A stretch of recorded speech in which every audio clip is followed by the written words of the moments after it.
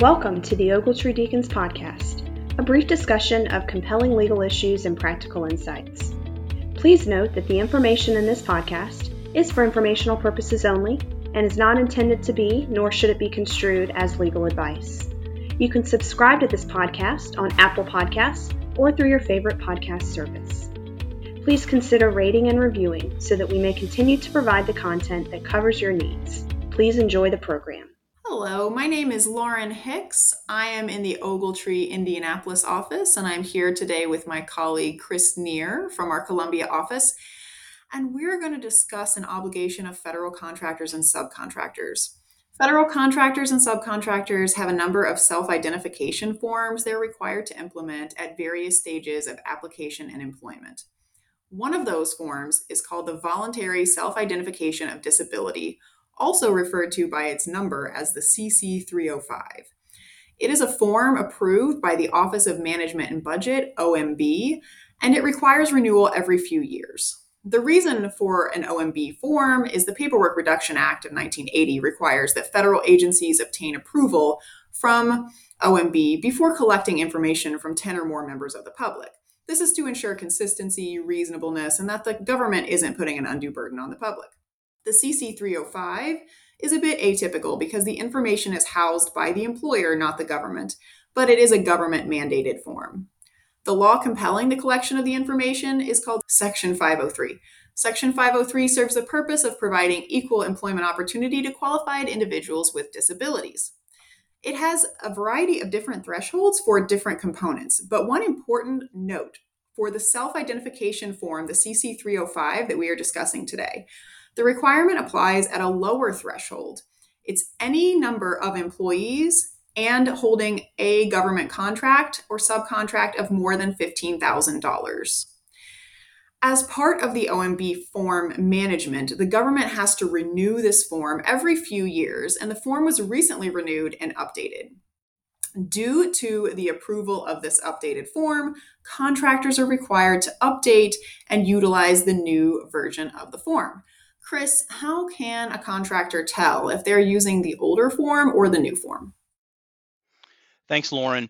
So the new form that we're talking about is either going to be, depending on when you're listening to this podcast, going into or started as of July the 25th, 2023. So you need to make sure that your form has the date. If you look at the top right corner, there's an expiration date. This new form expires April 30th, 2026. So if you have a form that is dated prior to that, then that means you're using the old form and you need to update it with this new one by July the 25th of 2023.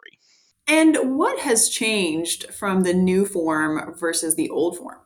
If you just look at the old forms with this updated form and you just look at it at a quick glance, you'll probably see that it looks largely the same, but there are some differences between the old forms and the new form. The new form or the updated form is still one page. It still has an intro section. It still has a list of disabilities in the middle. There's still at the bottom, there's 3 response options for applicants and employees to choose which one they want to check, and there's still an employer section at the bottom. However, in the intro section, there are some minor updates to the preferred language for disabilities. The effect of what's there really hasn't changed, but there is some language changes in that, where an individual will check at the bottom which one they're choosing in the self-ID form. The list of options to check, yes, I have a disability, no, I do not, or I choose not to answer, they're still there. But the prior reference in the former forms to a history or a record of a disability, that's been removed on this updated form. And now it's a little less wordy to simply just mention that you have a disability or you had one in the past. Probably the biggest update to this form, though, is the list of disabilities that is listed bulleted in the middle of the form. There are some additional examples of disabilities that have been added. For example, you have alcohol or other substance abuse disorders. There's some information in there about mobility impairment, short stature, traumatic brain injury. There's others that have been added in there. There's also some that were in there before by themselves, but they've been rolled into larger groups. So, for example, depression and anxiety were previously listed by themselves. They've now been moved to another bullet and joined with other examples of mental health conditions, just generally. Another example, autism used to be by itself on the previous forms. It's now part of a longer list under neurodivergence. So, these added disabilities that are listed on the form or the ones that have been moved around, it's not to say that that they would not have been covered before. It's just that OFCCP is doing what it can to make it easier for applicants and employees to understand what would suffice for someone to check yes on this form and feel comfortable doing so. The whole goal of this form is to have individuals identify when they have or had a disability, and the more things that are listed, the possible more likelihood someone is going to check yes. And I think their other goal is to just kind of normalize this concept. Some members of the public might think there's a very high threshold for what qualifies as a disability, where under the law, there's a very broad range of things that would qualify. And so I think they selected some of the more well known, prevalent, and common issues that Americans face from a health perspective. And they've included those to again, just try and normalize it for the average person. The other thing I just want to note about the text of the form is it does add this language about your answer is confidential. No one who makes hiring decisions will see it. And this is just a good opportunity for us to remind employers that you want to, whether you're using a paper form or an electronic form, and the vast majority now use electronic self identification forms, but you want to make sure you are handling these appropriately. And for folks collecting these electronically, you want to make sure that you're putting appropriate sort of control, right? Limiting the permissions of who can access these forms, because it does, of course, require that no one who's involved in the hiring process, decision making, will see it. Chris, is this form available in English only? It is not. Actually, it is available in English, but also 13 additional languages. And if you go onto OSCCP's website, it's available in two different formats, PDF and Word format. Now, even though it's available in Word format, that doesn't necessarily mean that you can go in and start changing things around with it. Even though that Word version is there, you'll notice in all of the information that OSCCP has put out and the FAQs and everything, the form has to stay as is, with the exception of the very bottom where there's a section for employer use only. And that section is there for contractors to use in record keeping and data analysis. So changes can be made to that, to things like, maybe specific job titles or hire dates, things like that. But just be aware the remainder of that form, everything above the for employer use only section, needs to remain as is. So, Chris, what if I would like to add some positive diversity inclusion statement at the top of the form and adjust some of the language to reflect my company's name throughout the form? Can I do that? That again, the form needs to stay as it is. If you're going to do that, it probably needs to be in a different section and not on the form itself.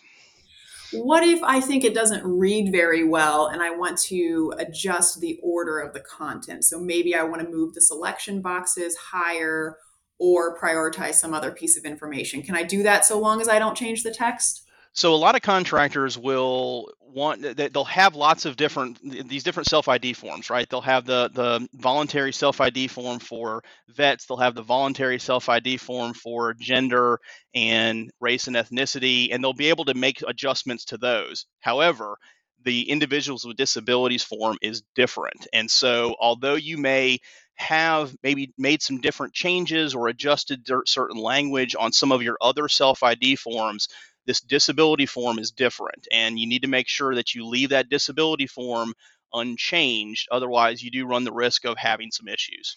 And we're emphasizing this because we see this issue every day. It's very common for employers to alter the content, the wording of the form, the substance, or the order that the content appears on the form. And I also frequently see employers want to delete the OMB number and the expiration date. We cannot do any of those things. The form needs to stay as is. Now, Chris, there are a couple of things that employers need to think about because most employers have different ways they collect this information for job seekers or applicants versus employees. And we want to make sure that employers are updating this form in both, right? So, what is sort of the distinction between this for applicants, and what do they need to think about for employees? So when you think about your self-identification forms, you typically, for contractors, are thinking about doing it at two different time periods. You're thinking about doing it at the application stage and then sometime post-offer. That still is applicable here. So when this form needs to be part of that process, when someone submits an application, they need to be offered this voluntary self-ID form. When you're at some point, probably typically like on onboarding, but sometime after post offer, again, all of those self ID forms are going to be offered, and you want to include this form with it as well. But we don't stop there. There's also the requirement that at least once every 5 years, you offer this voluntary self ID form to your employees. And at some point in that 5 year period, you also have to have one reminder about this form being there and that it can be updated by them at any time.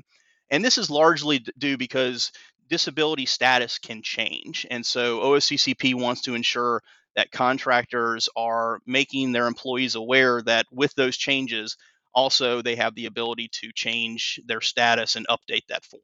And some employers, as a best practice, just simply solicit the disability information on an annual basis, right? That goes to kind of the normalization of it, and hopefully inducing more employees to be willing to share their disability status.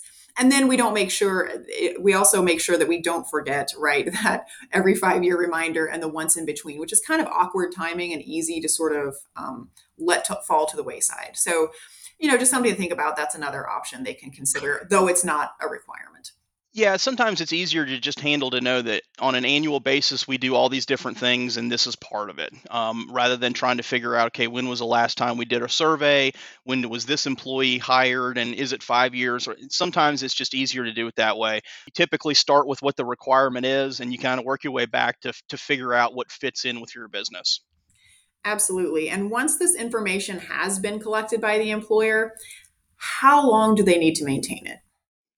So you need to make sure that this information is retained for at least a period of 3 years, but also to make sure that it's being retained not with all of the other personnel records. It needs to be kept separate and apart from all of those other records as well. That's right. It also needs to be kept separately from any medical file. And there are different retention requirements depending on if you're collecting it in paper versus electronic. So if you're collecting the paper form, you've got to retain hard copies of either the completed self ID form or an electronic sort of scanned PDF copy. And then you also have to retain any log or spreadsheet or database developed to record the data from the self ID form. If you're collecting the information electronically, you can either retain electronic copies of the completed self ID form, sort of form format in appearance, a PDF type document, or you can retain hard copies. I guess you could print them out and then retain that, as well as any logs associated with either of those. A third version of retaining the information would be to retain a detailed log or database of the data collected from the electronically completed form without copies of the actual form itself, right? So you're just saving the data input, if you will. And that's very typical in most applicant tracking systems. In that case, please note the contractor must also be able to demonstrate how it delivered and or displayed the voluntary self-identification form to the applicants. So you want to make sure you preserve that through some mechanism, whether it's screenshots or something else on a routine basis, so that you can verify that you've met that obligation to use the OMB form. Chris, where can contractors access the CC305 and get more information about it? Yeah, I know we've thrown a lot of information out today, and just to kind of, as we wrap up this podcast, where can you find more information as well as this form? So if you go on OFCCP's website, under the Contractor Assistance tab, there is a link to the disability self-ID form in all of its different versions, and the PDF and the Word and all the different offerings. There's also on OFCCP's website more information under the Section 503 information as well as the frequently asked questions. So OFCCP's website is a great resource to not only pull down this form, but also if there's some additional questions you may have, there's probably some more details there as well. So to summarize our conversation, contractors subject with a contract of more than $15,000 have an updated voluntary self-identification form for disabilities. This form is relatively similar to prior forms. It's just modernizing the language a bit and providing updated context to covered disabilities. You can access the form on DOL's website, and the government has provided versions in several languages. It must be in use by July 25th, 2023, and it needs to be implemented in your systems or processes for both applicants and employees. Finally, remember the form has to appear in its original state. It cannot be altered, including the order of the information. Thank you so much for joining us today.